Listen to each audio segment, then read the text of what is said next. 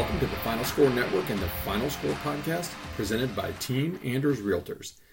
I'm Andy. He's former NCAA student athlete and co-host. Ryan, jam, two-hand monster flush off the inbound.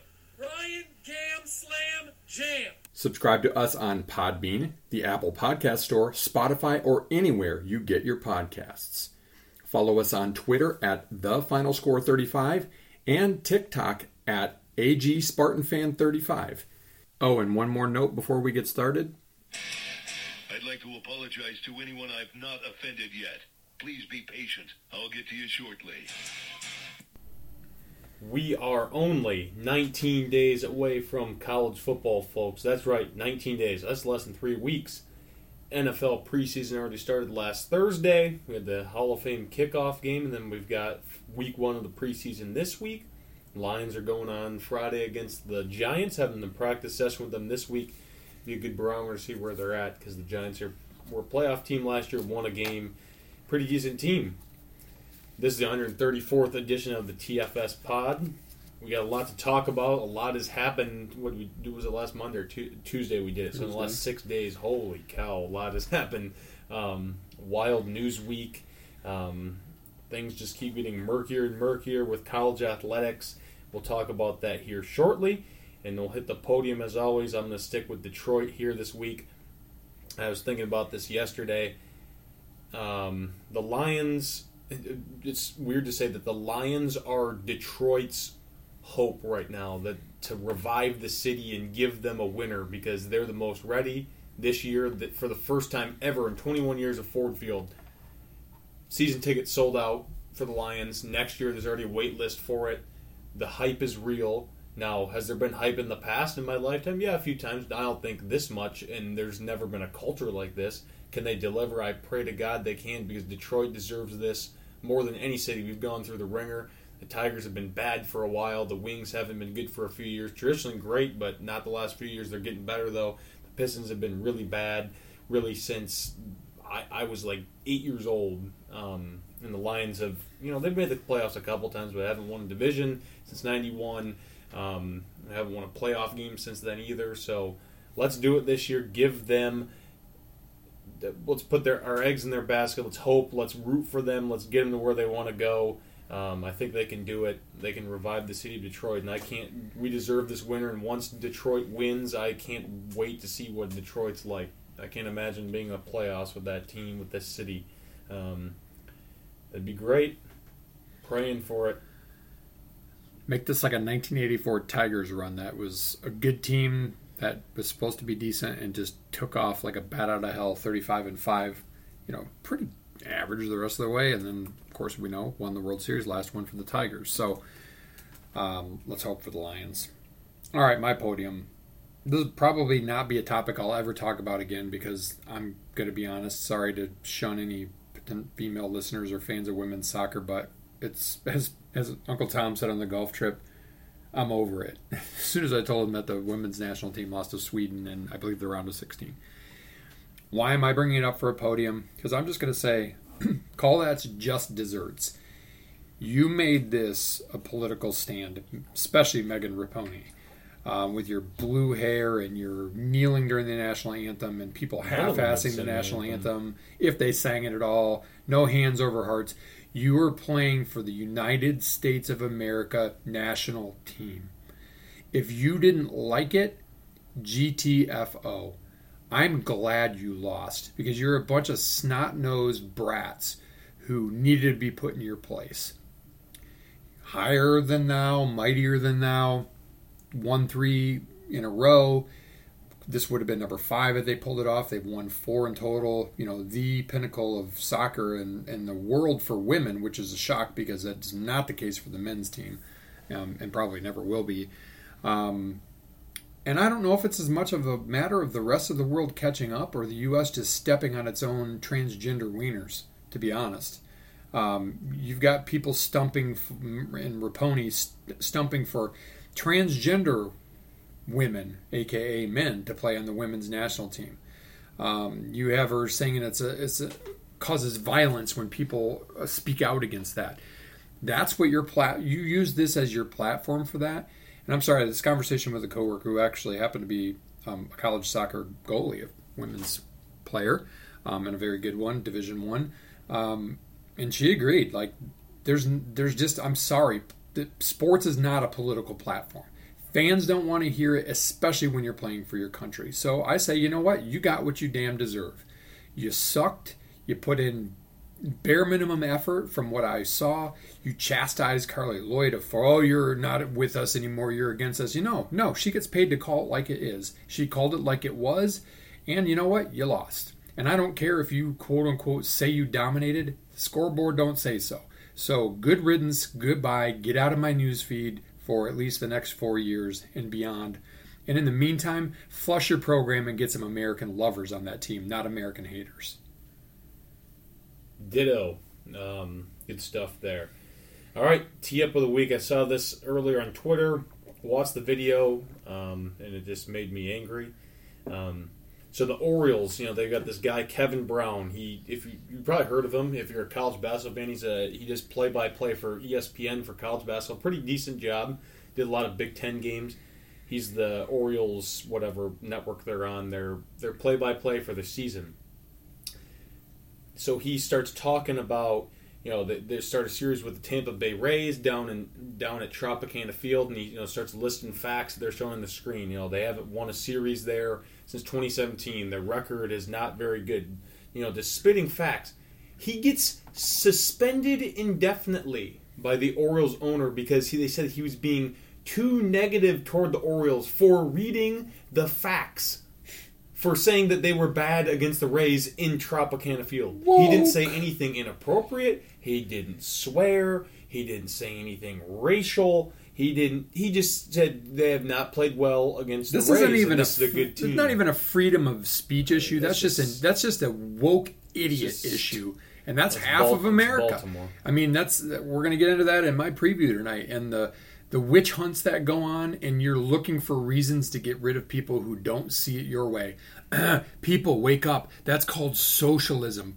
Communism. It's not capitalism. It's not democracy. It's not freedom of speech. And in this case, he wasn't even giving an opinion. He was giving facts.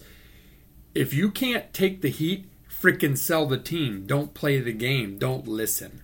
That's disgusting. I didn't know that before that. That pisses me off. Yeah, Screw people. I saw that. Screw half of the world of people at least. Screw half of our country anyway. Yeah, not good. It's not cool. All right, 4 downs. The meat and potatoes. Here we go. Preview. First, a word from our Big Ten segment sponsor, Norris Sports Group. NSG is a boutique agency of experts with 30-plus years of experience in sports sponsorship, endorsement strategy, program assessment, contract negotiations, event activation, and post-campaign measurement. Visit norrissportsgroup.com to learn more today. All right. Thank you to our Big Ten sponsor there, Billy Boy. Appreciate you. All right, Big Ten previews. You want me to go first this week? Yeah, you go first, as you have been. All right, Big Ten East. I am going in letter order. So I just did the Buckeyes last week, TOSU this week. We've got the Nittany Lions of Penn State. Coming off an 11-2 campaign. Won the Rose Bowl last year over Utah. Went 7-2 in the Big Ten. Pretty good. James Franklin's back. I think, what's this, 14? This is his 10th season there. Ryan's counting on his fingers. 10th season. He's done decent. He got that big contract a couple years ago. Didn't have a great year. Then last year they were better. But they lose 9th-year starting quarterback. Right. The second best recruiting class in the Big Ten. Not surprising. They always recruit well. They lost some key guys. Jair Brown, safety, started for a while. He's in the NFL now. Joey Porter Jr., he's a first-round pick. At corner, he's gone. Juice Scruggs, he was a draft pick, offensive lineman. Parker Washington, probably their best receiver last year, he's gone, NFL. Then Brenton Strange, I think he's a third-round pick, tight end, he's gone. As well as Sean Clifford, who was literally there since before I was in college, I think. The big red dog. He was just average. I don't even know. Why did they keep playing him? He broke all the records because he played for 6 years. Because he was 6 years. Yeah, that should not count. We talked about that before. No way that should count. So those guys are gone, among others that I did not list. That were seniors, probably missing a few, but whatever. Key returnees. They have a two-headed monster. This is the 1A, 1B with Michigan as the best two-headed monster probably in the country at running back. Nick Singleton, who freshman last year, highly touted guy coming out of high school. He was really good, 1,000+ yards. And Katron Allen was his. They were thunder and lightning, but really both lightning because they're both fast and they can really bring the boom. This guy's really good. I think he had close to 1,000 yards. That's pretty dang good. They were both freshmen last year. That's impressive. And then they have Trey Potts also, who was at Minnesota. Wasn't a bad back. He comes in, he's like their third guy. So they have a really good backfield. Their quarterback, Drew Alar, he got some tick last year. Played in like 7 or 8 games, I think. Didn't start any, but got some experience. He's 6'5", 240. Is that prototypical pro-style quarterback. Is a cannon for an arm, can run a little bit. Scouts oozing over him. He's going to be the next big thing. Can he be? I think he can. I mean, he's got all the measurables. He's got the intangibles. Can he actually put it together and be good? We'll see here in the next few weeks. But I think he has a chance to be really good. Then their best receiver coming back is Keandre Smith-Lambert. He was pretty good for him last year. And Theo Johnson, tight end. He had some touchdowns for him last year. And then their defense, which I think is going to be really good. They've got Abdul Carter coming back. He was a freshman last year. He was a really good linebacker. Then Curtis Jacobs, he's back in his 5th year. He was really good at linebacker. And Kobe King, Detroit guy, shocking, lost out. Michigan State lost out to Penn State there. He's another linebacker that's really good. Then they have Kalen King, who's a cornerback also from Detroit. I think went to Cass Tech, ranked as one of the top corners in the country by Pro Football Focus. He's going to be really good. And then at DN, they got Chop Robinson. He's really good, transferred over from Maryland. He's kind of viewed as maybe even a first-round pick for next year. And then on their offensive line, their bookend left tackle, Olu Fashuna, he was supposed to be like a top 10 pick last year, and he decided to come back for another year. So hopefully he won't get hurt or anything like some guys do that come back. But really good player. They've got a lot coming back.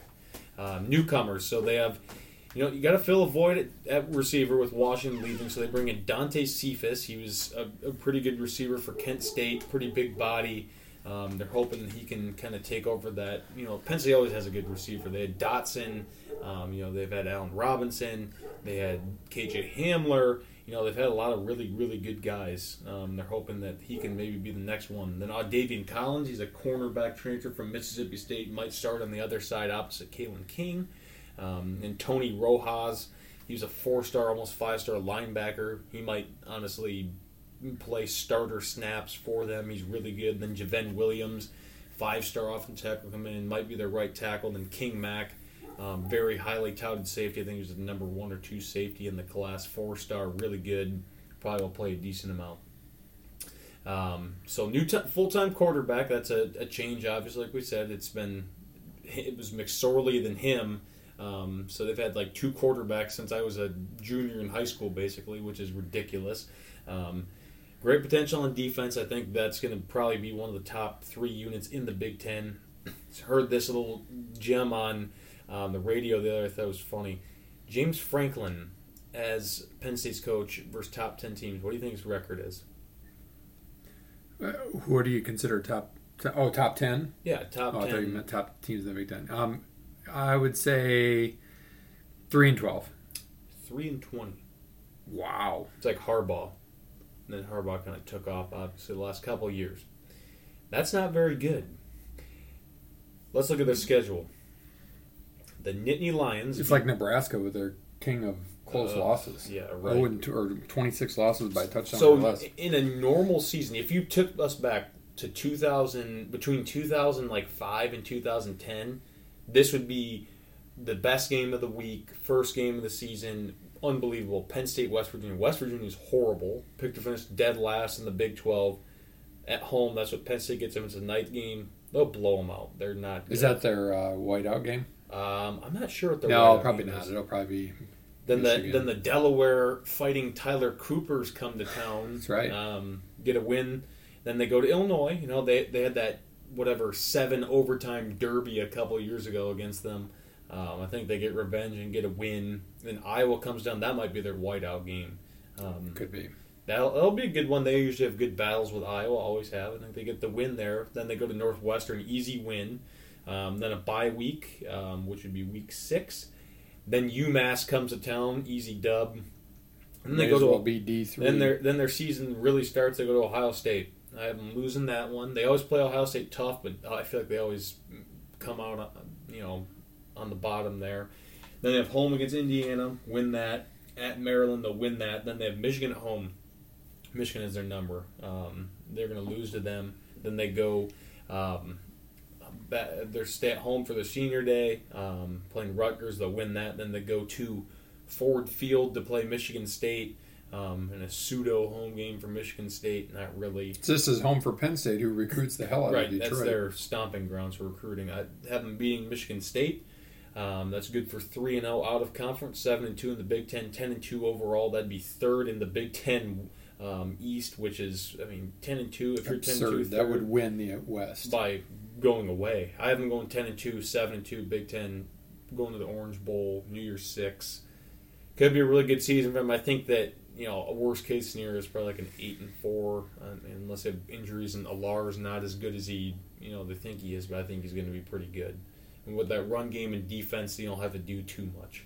No, if you can run and play good defense and control the clock, that's kind of like Illinois preview last week. Like, you give yourself a chance in every game while you bring your other players around. And I would agree. I think their out of conference is laughable.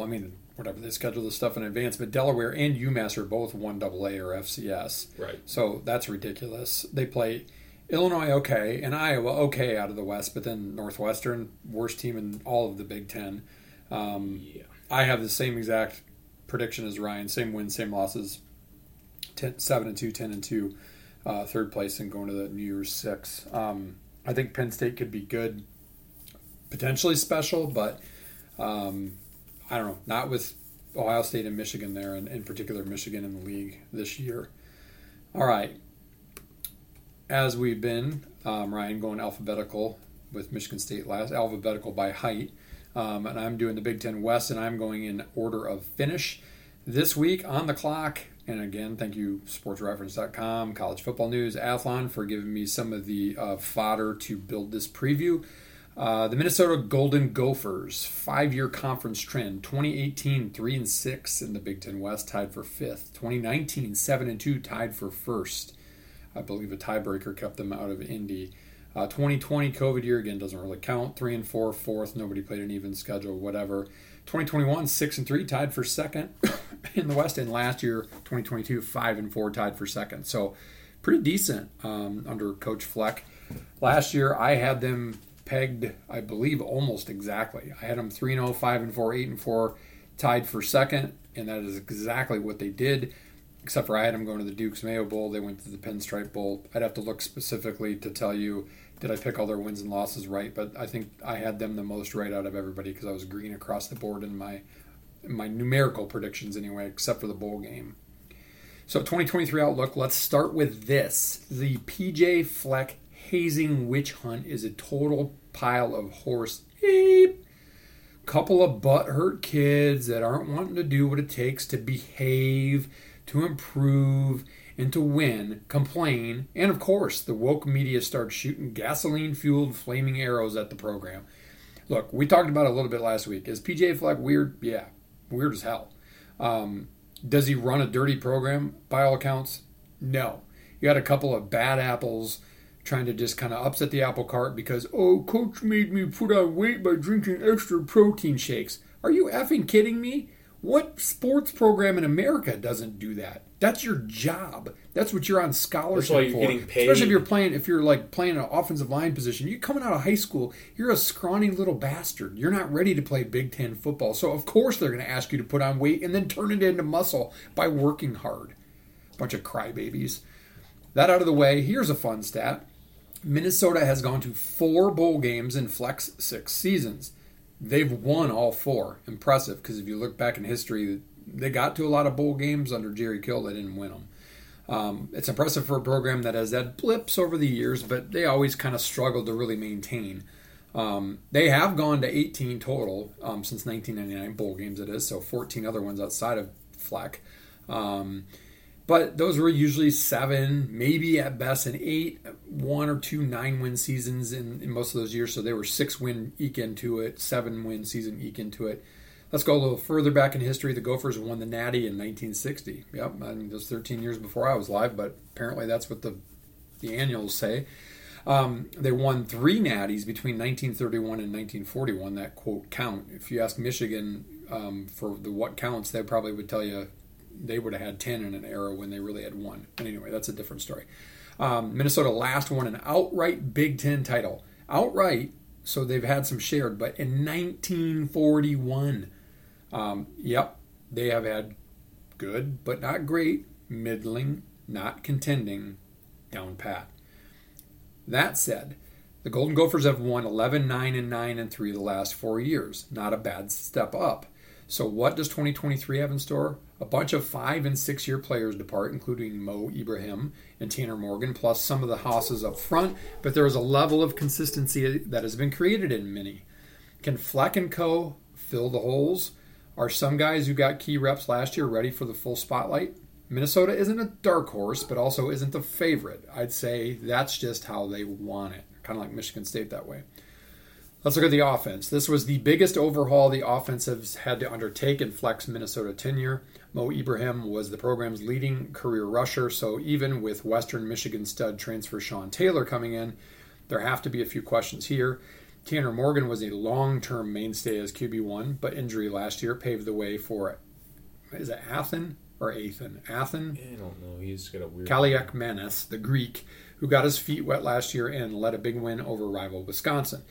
He has a cannon for an arm and a stud group of wideouts to spread the ball around to. In fact, Fleck hit his former employer here too, gaining sneaky good transfer Corey Crooms, from the Broncos. Flow in Charlotte producer Elijah Spencer and the return of last year injured Chris Autumn Bell, plus 6'7" preseason All-American tight end Brevin Sponford. This group of pass catchers is second best to the Ohio State cachet of wideout weaponry. My biggest question is up front.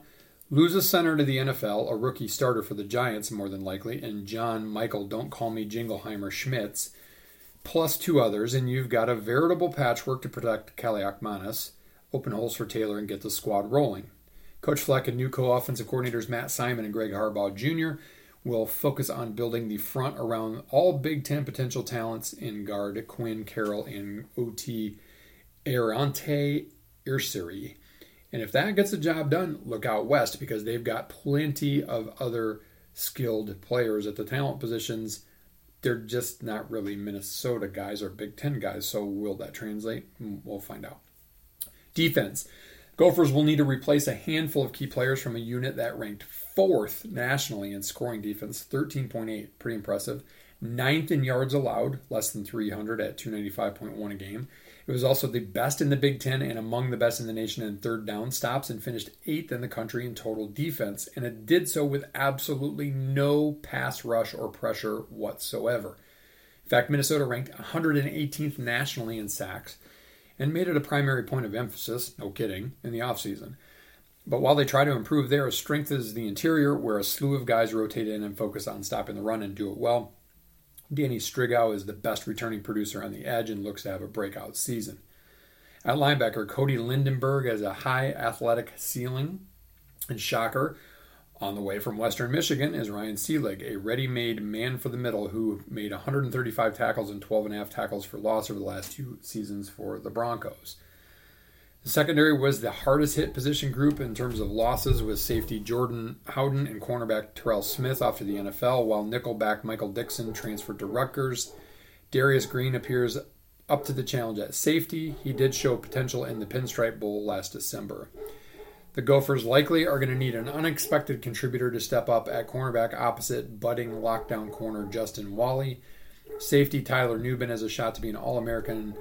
He's drawing some comparisons to Gophers great and Tampa Bay Buccaneer Antoine Winfield Jr. As lately as spring practices. Special teams, couldn't find a ton on Minnesota. They're replacing their kicker, Matthew Trickett. They got 3 players vying for the role, and Dragon Quiche, appears to be the front runner for that job. As we know, special teams doesn't get a whole lot of press, but it is equally important because if you have a crappy kicker, it can be the difference between staying at home in December, January, or moving on. Ask Michigan State. Final take as the dogs go crazy upstairs. Can this squad be 2019 good? And reminder, that's when they went 7-2 in the Big Ten. There's a chance. After all, Minnesota plays in the West. But seriously, despite a spate of sizable losses to the NFL, the Gophers complement a nice set of returners with a sneaky good transfer portal haul. Let's call it Western Michigan University West. The schedule is arguably the toughest in the West. However, starting with a league contest in Nebraska, then soon after a road trip to North Carolina for probably the toughest Big Ten roadie, I would say, except for Ohio State. That's a good one. Except for Ohio State and Notre Dame, that's the toughest roadie out of conference. And Michigan and Ohio State from the East. Sneak up and win a game they shouldn't, and the Wisconsin game could be a play-in for Indy. So with that, I'm going to say their floor is probably 6-6, and it maybe is even... I don't think it's worse than 6-6. I mean, we'll look at their schedule in a minute. I think their ceiling is 9-3. I think they could have a really good season. I think they could get to Indy. Prediction-wise, I've got them beating Nebraska to start the season. I've got them beating actually a sneaky good Eastern Michigan team at home. Eastern Michigan has beaten Big Ten teams before. But I have them winning that game. Then they go to North Carolina. That's going to be a tough one. I've got them losing that. They go to Northwestern. They get the ship righted with a big win. Louisiana Lafayette win. Then they got Michigan for the Little Brown Jug. Sorry, Gophs. I think you'll actually make it a game, but I think Michigan wins that game going away in the second half, so that's a loss. Then a bye week to prepare for a trip to Iowa, which could be kind of a pivotal game. It's one of those floor-ceiling type of games. I've got the Gophers losing that. I've got them beating Michigan State, Illinois, and then at Purdue in a row before losing at Ohio State and then losing at Wisconsin to go 2-1 out of conference, 5-4 in the Big Ten. Good for 7-5 overall, tied for third in a trip to the Guaranteed Rate Bowl. All right. How do you like them? I could see that. I have them same as you. 2-1 to start. Beat Nebraska. Beat Eastern. Losing North Carolina. Then have a win the next two. Lose to Michigan. Lose to Iowa. Lose to Michigan State. I'm going 6-6. 4-5 in the Big Ten. Oh, you're not as high on their skill guys, huh? No. Yeah, I mean, like I said, that's my. I don't think they'll be worse than bowl eligible, but I do think they could be good because it's the West. You put them in the East, they're the fourth best team at best. I mean, I think they're probably on par with, if not better than Maryland, who I have finishing tied for fourth in the East. So that's kind of where it comes down to. So you can kind of do the math and see what's coming up. We only have two left, don't we? 2 more weeks of previews left. Yeah. All right. Rutgers and Michigan State left. Rutgers and Michigan State, and I've got Iowa and Wisconsin. Who's going to win the Big Ten West? Just tune in and find out. Spot 2, second down. Yeah, mailbag hodgepodge. You want to start with a couple things? Yeah, rip through them. Lions just signed Teddy Bridgewater. Interesting. Yeah, going to keep 3 quarterbacks. No. I think, didn't they kind of make it so it's easier to keep 3 quarterbacks? Well, you can do like the emergency, like COVID quarterback, I think, just in case someone gets hurt or whatever. Right. But I'm guessing they'll put like Sudfeld on the practice squad. Didn't they draft a quarterback? But he's on the NFI, non-football injured list, and he's not going to play this year, so let's keep him on there all year. Oh, yeah, Let true. him get healthy. I didn't know that he was on with the NFI. Hooker, so... Oh, that's right, because he tore his ACL. Teddy B, that's a good backup just in case there's an issue. The Lions like to draft guys who've torn up their knees. Yeah, they love it. They always have. If you didn't see it, look it up. The Indians, that's what they are, not the Guardians. The Indians and White Sox, the little brawl that took place. Hockey style. The only thing missing was pulling a jersey over the... That was awesome. He was pulling a jersey over his head. Put the fists up, just started throwing them. I love it. Haymakers. They get suspended for that many games, I don't think. Baseball kind of, to be honest, needs some of that drama once in a while. Yeah, it makes it more fun. The Indians aren't terrible. But everybody and their freaking brother makes the playoffs anymore. When I was a kid, you had 2 divisions, the AL East and the AL West, and each team had 7 or 8 teams. I think it was 7 teams because there were probably 28 or 30 teams in the major leagues at that time. And I mean, like, there was no play-in game. Like, the West played the East in a 5-game series to go to the World Series. Like, when the Tigers went in '84, they beat the Royals in best of 5. And when they lost in the playoffs in '87. It was to the Twins in a best of 5. So like Right. that was when it was a lot harder to make the playoffs. And I get they value playoffs because that's exciting, and that's when I tune in. But like, everybody gets a trophy too. Like, I mean, come on, you got to make it a little tougher. And if you want to value the playoffs that much, then make the season shorter. Right. I've argued that in every sport forever. Make it like 100 games instead of 100. Like the NBA has gone to like 4 teams have shots for the 8th seed. It's like, why? Why if they suck all season, they don't deserve an extra special shot? I mean, the Heat ended up earning their way to the NBA Finals because of it this year, but like that doesn't happen too often. No, it just I don't know. I think it's worthless, but whatever. Shocking. All right, got that done. AJ Hogard saw this video. Jonathan Givnoy's he writes for Draft Express. He's a scouting guy. Put out this video of AJ Hogard at the CP3 Elite Guard Camp. Looks trim. His jumper was saw pure. That sideshow bob hair. Yeah, he still got his hair. He was backing down guys, hitting fadeaway jumpers, step backs, D'ing people. He was guarding DeMar DeRozan one-on-one, swatted him, stole it from him a couple times. Said he looks really good and ready to go. I hope that's the case, because if he's really good and he's focused for 5 months, Michigan State might be cutting down some nets next season. Especially with the talent they've got around him, Akins and I think he's a straw that Walker stirs the drink. I mean, he's got to be the guy. He is. I mean, he came up big last year. He biffed a lot, too many layups for my liking and whatever else. But if he keeps working on that and gets a more consistent outside shot, look out, because Tyson Walker's already a dead eye from outside, and Akins can do it inside and outside off the dribble or shooting the ball, and he can defend. And we haven't even started to talk about all the other players they have to complement him. So yeah, excited for that. They dropped the first coaches poll, preseason coaches poll today. Formerly the Amway coaches poll, which yours truly. Yeah, Michigan State's playing 4 teams in the top 11. Yikes! That's fun. Michigan's 2nd, Ohio State's 4th, Penn State 7th, Washington's 11th.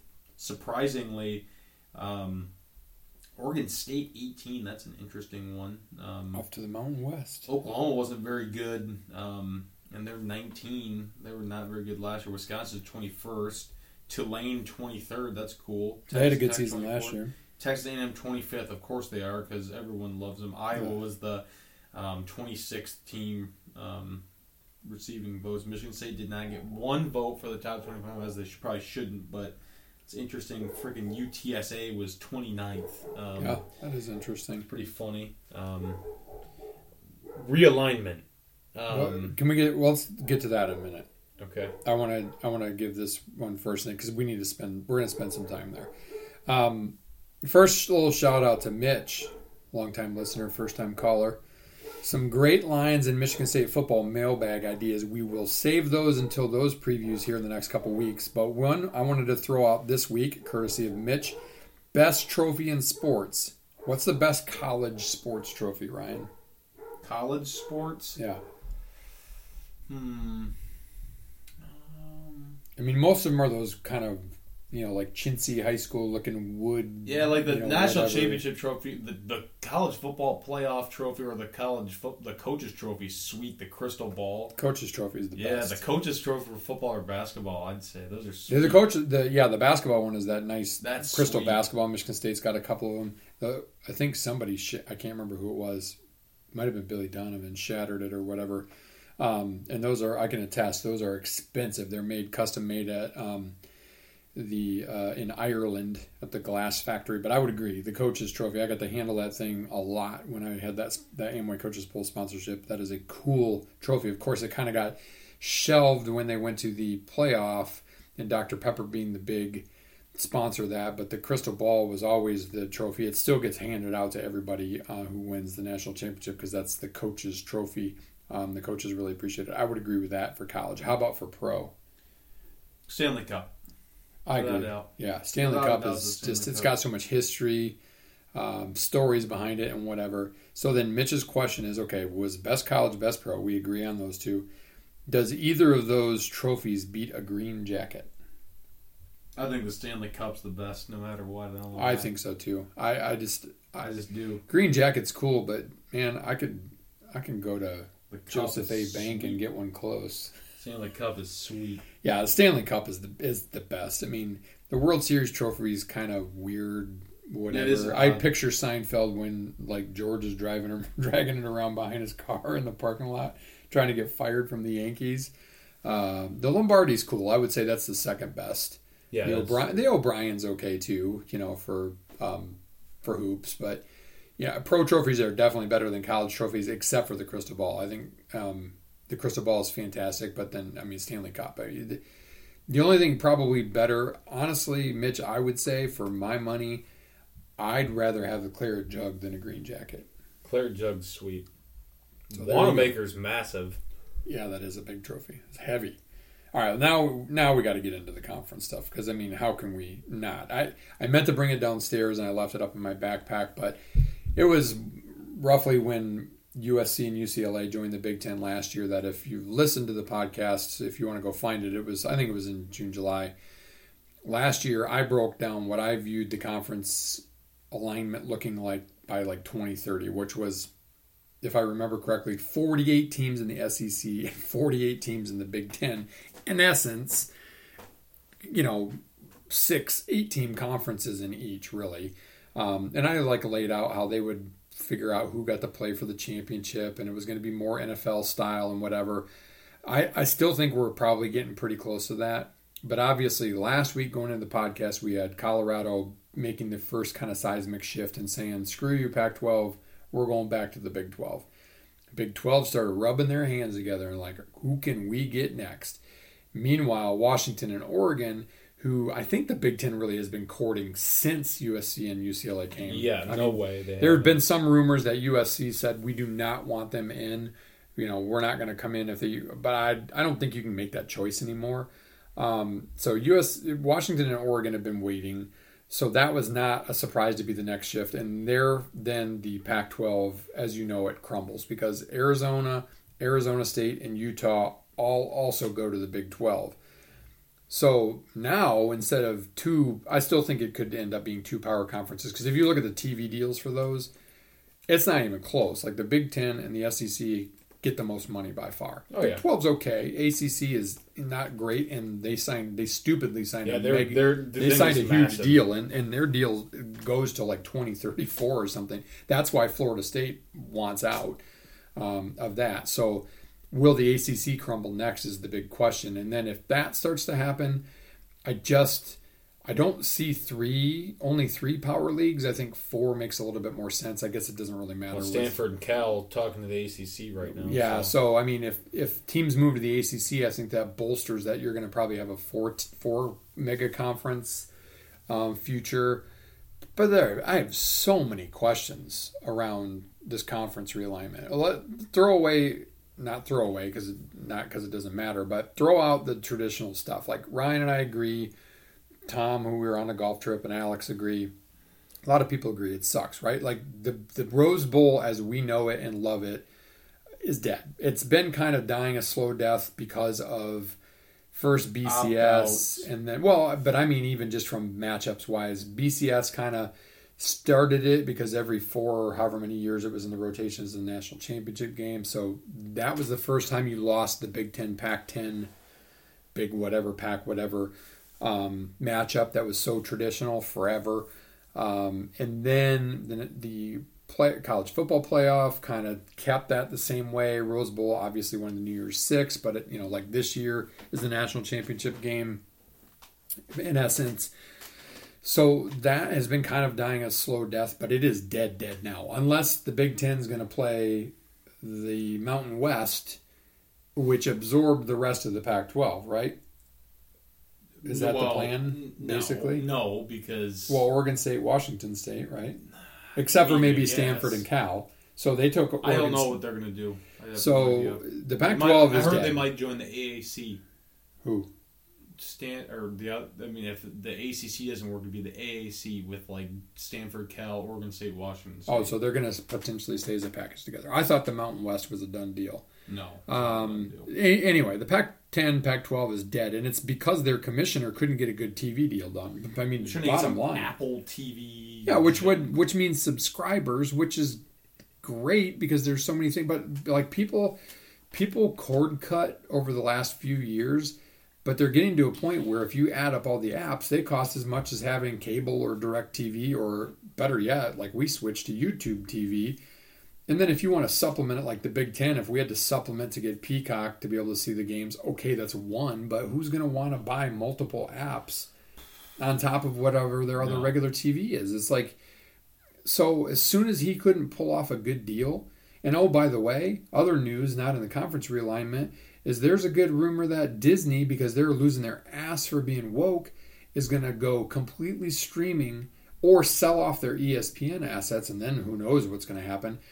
And if they go completely streaming with ESPN, they're talking to break even. They would have to charge $30 a month per subscriber. No one's going to pay for that. No, to cover the SEC and everything. Nobody's going to pay for that. Their talk shows are dead. I certainly wouldn't pay for that. Like, the ESPN that I grew up with, which is the beginning of ESPN itself, and Australian rules football in the middle of the day and replays of things, and then it kind of morphed into finally SportsCenter became their franchise.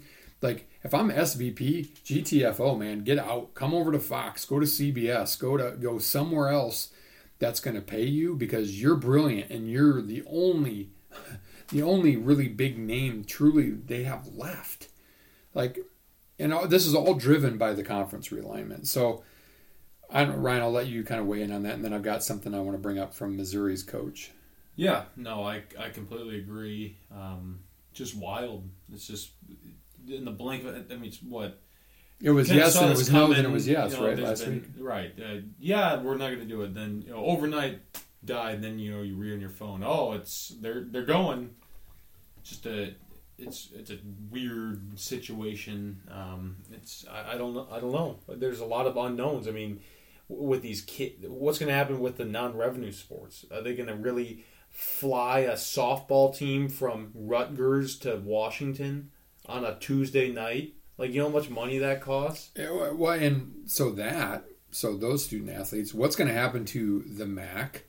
And what happens to all those teams? The middle of the road the conferences, MAC, the Sun Belt, all these smaller these group of 5 conferences. Because this is what's going to happen is, riddle me this: how does the Big 10, now the Big 18, is that right? Where they are? Yeah, it's 18. Big 18 and maybe soon to be Big 20.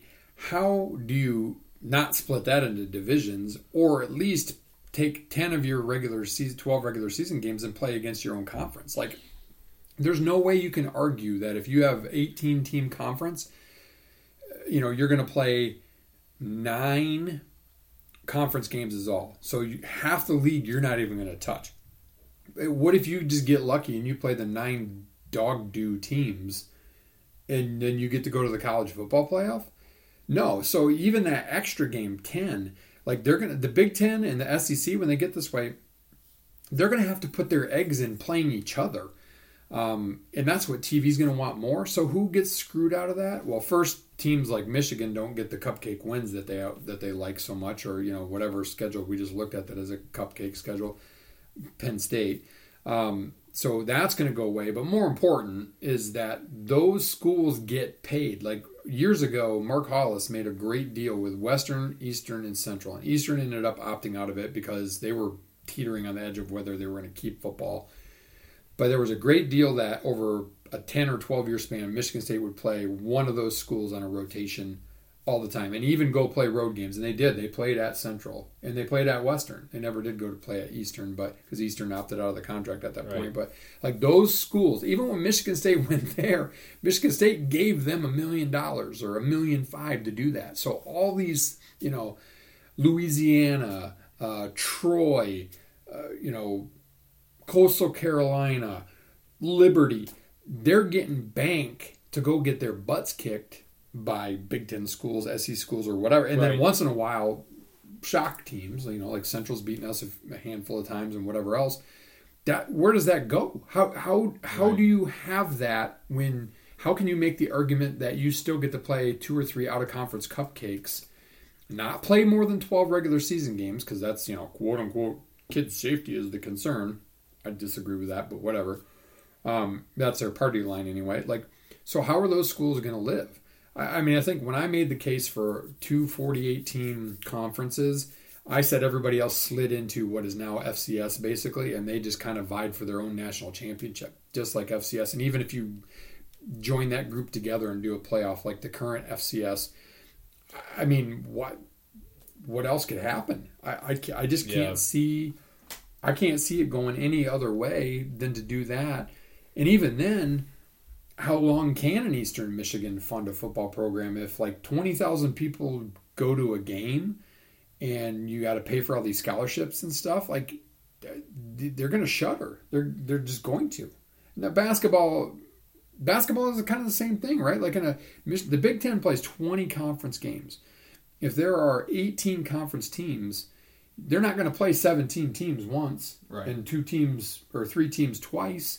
Like, they're going to have to make that a 24 game conference schedule. That means less for the little guys. And by the way, I'm okay with that. Like, Michigan State plays Duke or Kansas or Kentucky every year. We play tough teams. You know, Michigan State does not shy away from that. That's an Izzo thing. And we don't play very many of the Browns or Texas Southerns or, you know, whatever. And I'm okay losing some of those games. But again, for those schools, they lose a lot. They lose a once-in-a-lifetime trip to actually play on TV at a historic place. Right. Like, the little guy has not been considered. So, like, the question that I had, and I'm going to read this thing from Missouri's head football coach, who had a great press conference. Saban hates it. A lot of those guys hate it. Where is the consideration for the student-athlete? Ryan talked about Rutgers flying across the country to play Washington on a Tuesday. What about the parents? And this coach gets into that a little bit. And how, as I just talked about, will the little school survive? So, Missouri head football coach Eli Drinkwitz. Did we count the cost for the student athletes involved in this decision? We're talking about a football decision, but what about softball and baseball who have to travel cross country? Do we know what the number one symptom or cause of mental health is? It's lack of rest and sleep. Traveling in those baseball, softball games, they travel commercial. They get done playing at 4. They got to go to the airport. They come back at 3 or 4 in the morning. They got to go to class. I mean, did we ask any of them their opinion? I don't worry at all about the game. The game is going to be strong. Football is going to be fine. But did we consider the people that we are entrusted to with, as in AKA to protect?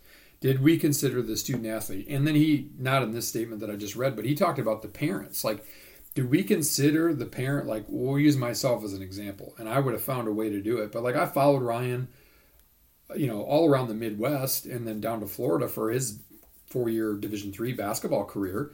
You know, and I would have tried to find a way, if he was playing Big Ten football as a tight end, to go to all of his games too. Like, and at least in the Big Ten, there are the regular footprint, the old footprint, you could drive everywhere.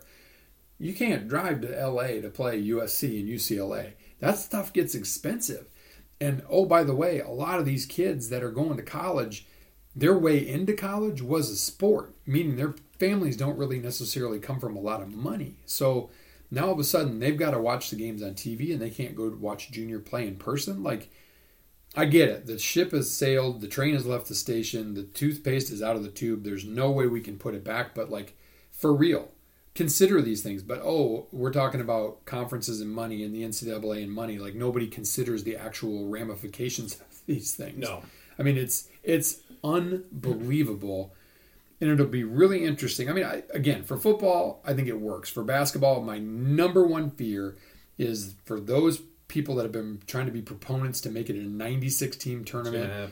It's going to happen because people are going to argue that the 14th best Big Ten team, which is still pretty dang good, should be in the tournament.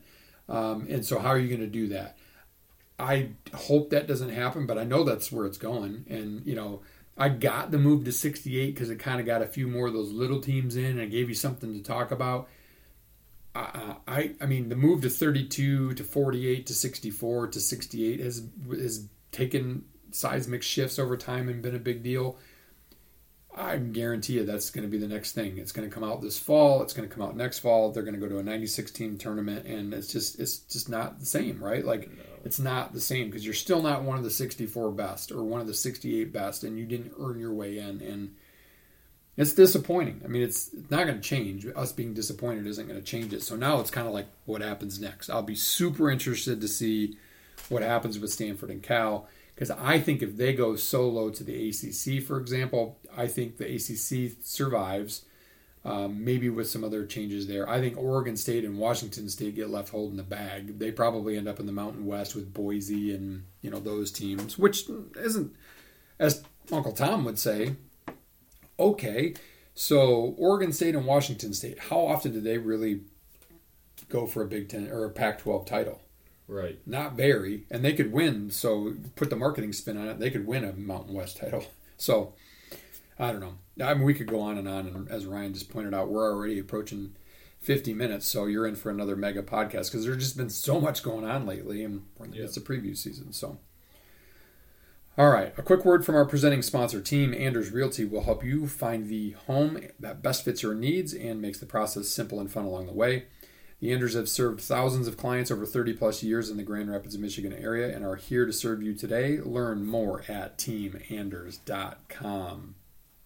All right, we'll try to make bracket third down here quick as we started a couple weeks ago rating the position groups on the Big Ten teams. This one, I kind of just gathered facts off 2 or 3 websites, a lot of it based on individual players, and put them into a bracket. So at me if you disagree with my seeds, whatever. I think it'll be pretty clear who wins this anyway. So first up in the 12-13 game, you've got Indiana as the 12 seed and Rutgers as the 13 seed. I can throw some of the team names or some of the players at you if you want to know them. If I can get my article to come back up. Sure. Hold on a second here. So this is one of the better rankings I looked at is actually courtesy of Purdue's Rivals site. So Indiana, they have Cam Camper. This is their receiving core. Yep, receiving core. Yep, had 569 yards in 7 games last year. Let's just go with They have a Fordham transfer. They have a Clemson transfer. And then they have Donovan McCauley. We'll go with Indiana. Well. I like that McCauley guy. Okay. So you've got Indiana. It's hard to say because Rutgers doesn't even have anybody they recognize. Most of these teams are littered with transfers at wide receiver, to be honest. So I'll go with Indiana as well, both the 12 seed. All right, and then you got the 11 seed Iowa against 14 seed Northwestern. I don't know if you need some of the names. No, I can remember Iowa. All right, you got Nico Regini, Caleb Brown. He was an Ohio State guy, right? Yep. So that could make them decent. Northwestern, they're just going to be dog meat all over the place. So I'm going to agree. I'm going to go with Iowa. And then you've got number 5 seed Michigan against, in this case, Indiana. I would agree. They've got some... You got some good receivers. They don't have great receivers, honestly, if you look at it. Obviously, if they're the 5 seed, but they've got good receivers, and I'm sure they've got plenty of talent. You got 6 seed Illinois. Isaiah Williams is one of the best in the Big Ten for sure against Iowa. Illinois. Yep, I would agree with that. And then you've got 7 seed Purdue against 10 seed Michigan State. Michigan State dropped their seed because Keon Coleman left. Obviously, they lose. Who the hell's Purdue have? Nobody. I've never heard of him. Yeah, they've got the one dude. What's his name? One good receiver. Wakefield, I think, was his name. No, Michigan State's are better. Purdue. Michigan State's are severely underrated. Sheffield, TJ Sheffield. Michigan State's severely underrated. But he couldn't unseat David Bell or Charlie Jones for so all of a sudden he's going to be the best. I think Michigan State, I agree with that. Underrated. Even losing Coleman, they lost. I think that bodes better for the group, honestly, with chemistry. They've got a lot of depth and they've got some good recruits. And yeah, they don't have any proven guys right now. But look, around the Big Ten, except for really Ohio State and a couple guys at Michigan, nobody does. It's all transfers. So I agree. I also have Michigan State. Then you've got Penn State, Nebraska at 8 and 9. Penn State's really pretty unproven, and Nebraska's got some transfers, but I'm going to go with Nebraska. So you said Penn State. I said Nebraska. Number 1 seed, easily Ohio State. Marvin Harrison. Ohio State. Ukanuba, or whatever his name is. Igbuka. Ohio State, not even close. Not even close. Number 4 seed, Wisconsin. Wisconsin's had some sneaky good receivers over the year and dog meat quarterbacks throwing them the ball. Now they're going to run the air raid, so they better. We both have them playing or facing Michigan. Michigan, I think. I'm going to go Wisconsin. I think Wisconsin's got. They've got DK and a couple of other guys that are really good. Maryland is a good receiver. Maryland number 3. We have them both going against Illinois. Maryland's got some good transfers in there as well. Yeah. I'm going to go with Maryland. And then you've got Minnesota, the second best receiving core. Mostly transfers, but they've got that stud tight end. They've got the Crooms and he's good. Elijah Spencer. They both have them going against Michigan State. They have more proven guys, Minnesota. Yep. So I've got the 4 top seeds. You've got Michigan against Maryland. And I've got Wisconsin against Maryland. I'll go Maryland, and then we both have Minnesota against Ohio State. That's not even close. State. And I know Ohio the State answer. wins. Ohio Marvin State. Harrison's best player in college football. Not even close. Best Ohio player in State college has football. become wide receiver U in the Big Ten. 5 stars galore. Unquestionably. Ryan Hartline. Unquestionably. All right, moving on to 4th down golf. We've got tournament to talk about. We've got a couple questions in here. One from Chris from last week. We've got a little golf course review. So let's get to it. What do you want to start with? Let's talk about the Wyndham from last week real quick. Henley got screwed. Can we just say that? Yeah, that sucks. If you, the weather, they had a weather delay for a while, and so the broadcast went over to Golf Channel, and it was later, but Henley was tied for the lead, and on 16, he hit the ball in the green. It rolled. It's a par 3. Rolled off because it's a big slope, and it found its way into a divot the size of, I don't even know. I mean, it was a hole. It wasn't even a divot. It was a divot so many people had been in, and it was a hole. How in the hell is that fair? I get it, he didn't hold the green, but he didn't hit a bad shot, and he got the worst possible reward. Not a reward, the worst possible outcome, and took a bogey, so he lost a stroke on the lead. And then the last hole, was it the last hole that he went in the divot? Yeah. No, that was 17, 3. Right?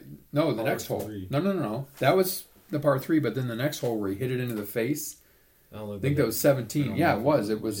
He hit it into the face of a really grassy hill, and it bounced, and it went back, and it went into a plug mark, basically, from before. That's just total unluck. I get it's the rules, but he got screwed. But props to Glover, who hadn't won in a while. He was very emotional with his daughter and his son. They were there, and I think he basically spoke this gives me a chance to not have to be on the road as much because I just won a bunch of money to treat my family well and not have to be gone as much. So minus the FedEx playoff, which he went from absolutely out of it to absolutely in it because of that. So good for him. JT, how about that? Tough. At the moment, I don't know that he really knew it, but he needed the birdie on the last hole to get in. That was tough. As my friends would argue, well, then don't screw around the rest of the season. But still, he literally, that thing basically went over the hole twice and didn't drop. Yeah, that sucks. And he finishes just outside. We had good picks this week. My guys finished 9th, combined yours finished 14th. Nice. That is a good week then. It's playoffs time. Playoffs? Want to do picks real quick? Did you find some guys? Yeah, I got a couple guys. I'm going to go with Rory and Max Homa. Okay, I think Rory's one of the Scotty, I think, is the low favorite. He's the odds-on favorite. I'm going Hovland and Harris English. I think he's due. He played well there. Was it last year or 2 years ago? 2 years ago. Because he was hurt. He was hurt last year. DeChambeau, who shot a 58. I hate him, but that's pretty damn impressive. That's crazy. He jumped extremely high. 13 under par. Made a 40-footer on the last hole to shoot the 58. Just pretty amazing. And then one more thing on Justin Thomas. He had a tweet.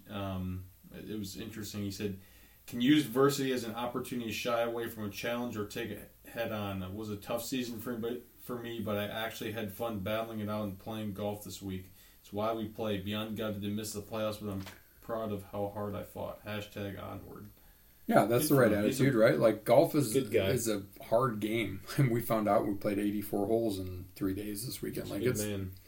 It has the highest of high moments and it has the lowest of low moments, sometimes in the same hole. It's crazy. So I'm rooting for him. The old format, he would have easily been in the playoff, but he's not, and that's okay. It is what it is. So FedEx St. Jude should be a fun one to watch. Yeah, I think a cool it's been a good tournament. Dustin Johnson tore that place up a few years ago, right? Like had the last year was the playoff with Straka and Zalatoris, and I think Zalatoris hit it in the rock. You remember that? Oh yeah, that's right. It stuck somehow. That was crazy. That was crazy. So we got all that. So all right. So here's the question from Chris. Without probably having too much time to think about it, but pick a foursome of current Michigan State athletes, coaches, students, whatever, that's currently at Michigan State. Why did you pick them, and what are you hoping to gain by spending 4 hours on the golf course with them? Pick 3 people. Pick 3 people. Tom Izzo. What are you looking to gain from Tom? I would agree with that. I think he seems like he's a fun guy. He's energetic. I just would love to talk to him about his coaching wisdom would go across to life, right? Like, and how I would love to just get in his head as how he's endured the witch hunts like the Nasser stuff and endured the changing of players to being so soft and still finding guys that complement his style of play and that are willing to work and take criticism. Right. Because that's so rare these days. Yeah.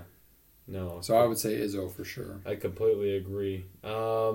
Second one, I'll go someone from football. Let's see. Darius Snow. He seems like a fun guy. I don't know why. He always posts fun stuff. He's a Spartan through and through. His dad, his uncle. I'm going to go with the boogeyman. Rick No Flair? Yeah. Cal. There's a video of him with gloves on. I just would... He's just old school, right? That's kind of like Izzo to me. He's throwback. He's no arm pads, no neck roll, no this, no that. Just he's no frills. But like you said, Rick No Flair. I would just love... I think he's probably a funny dude. I'd love to play with him, I would say.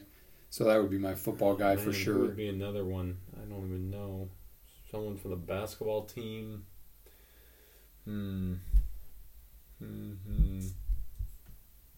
I like to play with the old president just to tee one up off his face. Yeah, for trying to turn Michigan State into a commuter school. Not really. I wouldn't want him in my foursome because I literally would drive a cart into a lake. Alan Haller would be cool. He's a nice. Seems like a cool guy. Yeah, I mean Alan Haller. He was a cop. He was a cop when I was at Michigan State. He was a cop. Yeah. Or no, actually, he was. I think he was. I'm going to go with Mel. Mel's swaggy. He'd probably give me some shoes or something. Yeah, I agree. I think Mel would just be like smoking the stogies and wearing sweet shoes. And I think he likes golf too. Plus, he does play dogs, and he likes hoops, and yeah, I think he'd be fun. I don't think any of them are probably very good at golf, but that's okay. I would agree. All right. I would agree, and I would say if I picked a fourth person, it would be if we had a fivesome, it would be Haller. I think Haller would be just interesting to learn how.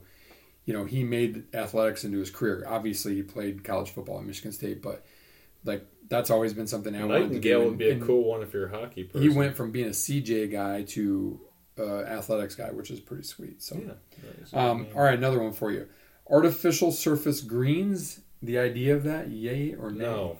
I read an article about this course in Florida and how much money it saved them. Is super interesting, and they can control the speed with sand, and they can get them to roll right and everything. Interesting concept. There's some courses. There's some courses we play with dog meat greens that I would love to be artificial turf. All right, we won't spend a lot of time on it because we're already over an hour. But great golf trip this weekend. Phenomenal. Played 4 wonderful golf courses. Arcadia South, which we have never reviewed here. We played Arcadia Bluffs. 12 holes we got in. Which was awesome. Which was awesome. Tom. Yep. Thanks, Uncle Tom, for that. He was kind of a mix-up. We were supposed to play there in the morning. Ended up playing the South, but then we got to play the Bluffs, too. Then Manistee National, the Revenge and the Retreat. Yeah, both awesome. Let's do the Manistee ones quick. Yeah. So you got Revenge, tough, not overly long or anything, but, forced carries over marshes. You got to, hit it to certain spots. The greens rolled true. They weren't overly fast or anything, but the course was in really good shape. I was happy with that. Just over 6,000 yards and a 139 slope. It was slope. a fun course to play. I would definitely want to play it again. Not really target golf. No, it's just like strategic. Yeah, you had to be. smart. Where you're going. You had to be accurate. Yeah. Know what club to hit. And I liked it because I shot an 81 and started a putting run that day for the ages. I had 27 putts in that round. I don't even know. Ryan and I decided between that round and our afternoon round that day, I probably made 200 feet plus of putts. Like I've never putted that. I was unconscious when it came to putting. I agree. I really like that course. Again, it wasn't overly long, but it wasn't like tricked up short either. The par threes had a 187 yard par three, 181 yard par three. The last hole was a beast. Yeah, that was a bear. That was a tough hole. 3-6. Good mix of shorter par fours and long. It was good. Yeah, it was. It was a great course. There were some wet spots because it rained a lot on Thursday, so there were some low spots that were kind of wet.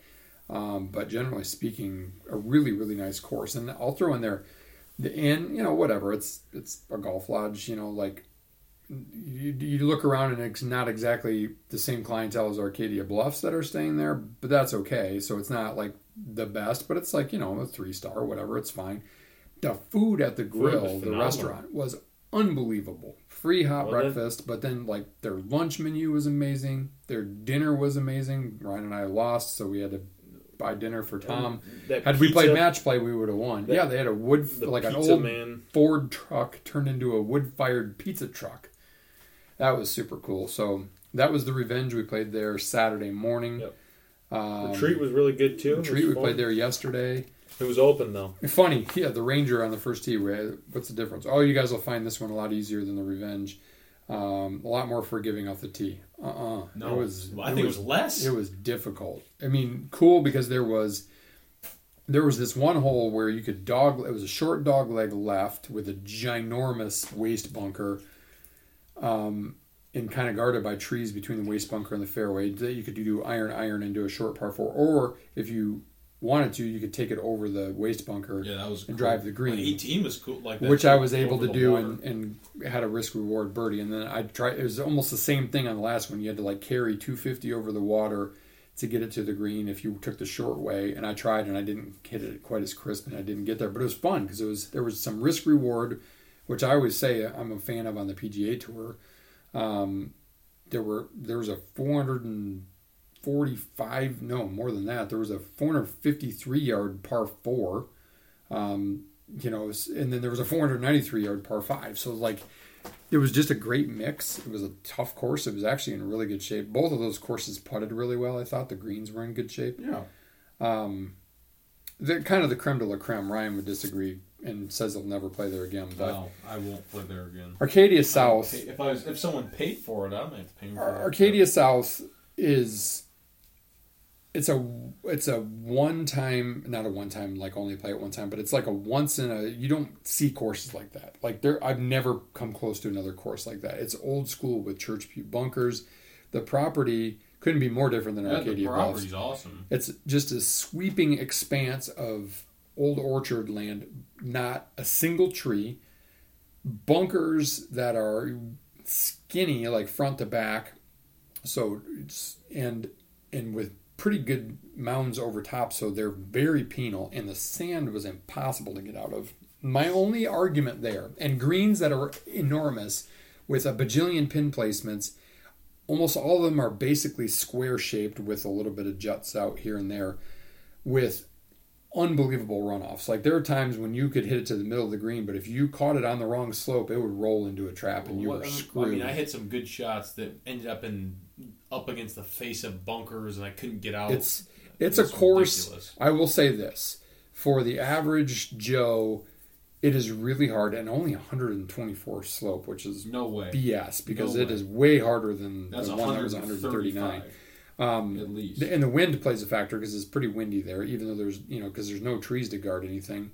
Everything's dry and fast. It's a run-up course, so you can't fly pins. You have to bounce it. You have to play kind of a stick off. They're concrete, but they roll amazing. I mean, they're not fast or anything. I had 26 putts in my second round there. My biggest gripe, honestly, and I get it, this is kind of like links golf in Scotland, Ireland, whatever. Twice I got screwed by hitting great 250-yard drives into the smallest of pot bunkers in the dead middle of the fairway. Like, I don't mind a tough bunker like church pews on 17 there, up the left side. If you pull it left and you get in it, fine. But being right in the middle and getting penalized, I mean, on one point, I had to just take my triple bogey and I couldn't get out of the trap. I tried a sand wedge, from 180 yards just to get out of the trap. I couldn't get out of the trap because the sand was so difficult to hit out of. And just the contour and the layout of these bunkers, that's probably my biggest gripe, but that's part of what gives the course character, right? I think it's a fun course. I hit my shot of the weekend there. Aside from my putting, I hit a 4 hybrid into the wind from 205 yards to 10 inches for a tap-in birdie. But 2 holes later, you're putting it into one of those fairway bunkers, and you're taking a triple bogey 7 or 8. I mean, it's a it's a course where you can be like, oh, I love this, I dig this. I shot a 39 the second time we played there on Saturday on the front, and then I shot a 48 on the back. Just like nothing really changed. I just started finding the trouble. You can find your ball in the fescue. You can find your ball in the heather. You don't lose a ball there. The only ball I lost there in 2 full rounds was one that was scuffy from hitting the cart path. So, fun course. If you're ever up north, it's just do yourself a favor. Just be prepared that it's really hard and that there's no way you're gonna agree it's a 124 slope if you're an average. Like I'm right now a 10 index. I shot 92 and an 87 there. You got to grind when you play there, but it's worth it. If you're going up there to play Arcadia Bluffs, play the South. Do yourself a play. Just at least say you played it once. You may hate it. You may love it. You may hate it, love it at the same time. But either way, it's worth it. Yep. All right. Sprint time. As we've gone on for a long time. I'm sorry. No need to apologize. It's all good content. All right. When will college football... I heard this on the radio this morning. Made me think of this. When will college football become its own entity away from the NCAA? What's your guess? I think once it settles into either 2 or 4 mega conferences, I think those 2 or 4 mega conferences, let's just say for the sake of argument, the ACC and the Big 12, and it's the Big 10, and the SEC are the 4, or it's the SEC, Big 10, and those other 2 absorbed in there. I think once that alignment is made, it becomes its own thing. Then that becomes its own thing, and then I think you have Division I that's everybody else, and then I think you have, FCS. I don't know how the division structures would be, but I think that's when it separates from the NCAA. I think in the next 2 years it's gone. Yeah, it could be. I mean, at the rate we're going, if Stanford and Cal go yet in the next couple of weeks, and it really starts to seismically, like the Pac-12 goes away, then you're really down to 4. As long as nobody moves out of those, I agree. I think it's a couple years away. Petition to remove all middle of the fairway bunkers, yay or nay? Oh, hell yeah. I just thought that'd be funny. Yeah, I agree. Best golf resort in Michigan. That's a good one because we've played a lot of them now. We've played Boyne, we've played Forest Dunes, we've played Garland, you've played Treetops. Manistee National. Top to bottom, it's Boyne. Boyne has so many good courses. Boyne's awesome. Their lodging is better than Manistee National. I'm going Boyne. But man, you could make a summer out of doing golf trips weekend after weekend and play some damn good golf. We never even played Shanty Creek and some of the other ones. I've heard Shanty Creek's not great. They have one good course. You go down south, you got Gull Lake courses. You got Stoughton Bray and the Stonehedges and Gull Lakes and Bedford Valley. I mean, there's so many good courses. There's some good ones on the east side too. All right, last one. Best fast food sauce. Oh man, good question. Arby's sauce. Yeah, there you go. Is that your answer? Yeah. All right, I'm going Chick-fil-A sauce, but Arby's sauce might be a close second. All right, that's 134 of these. Let us know what you want to hear. If you have any, football questions, any golf ones you want us to hit on here in the next couple weeks, please hit us up with those via MySpace. Mitch will keep working your list. Chris, keep yours coming. That's bad. Ryan's afraid we're going long, but hey, we're just answering the questions of the people. Nope, we're just giving the people what they want. That's exactly. All. Shout out to everyone who listens. Mitch, Kyle, Riley, if you're still listening, Chris, Munna, we appreciate you guys. Daub, you guys are the best. All right. That's all I've got. Meantime, as someone unknown once said, maybe likely they were thinking about people or teams like the U.S. women's national team. What goes around comes around, and sometimes you get what's coming around.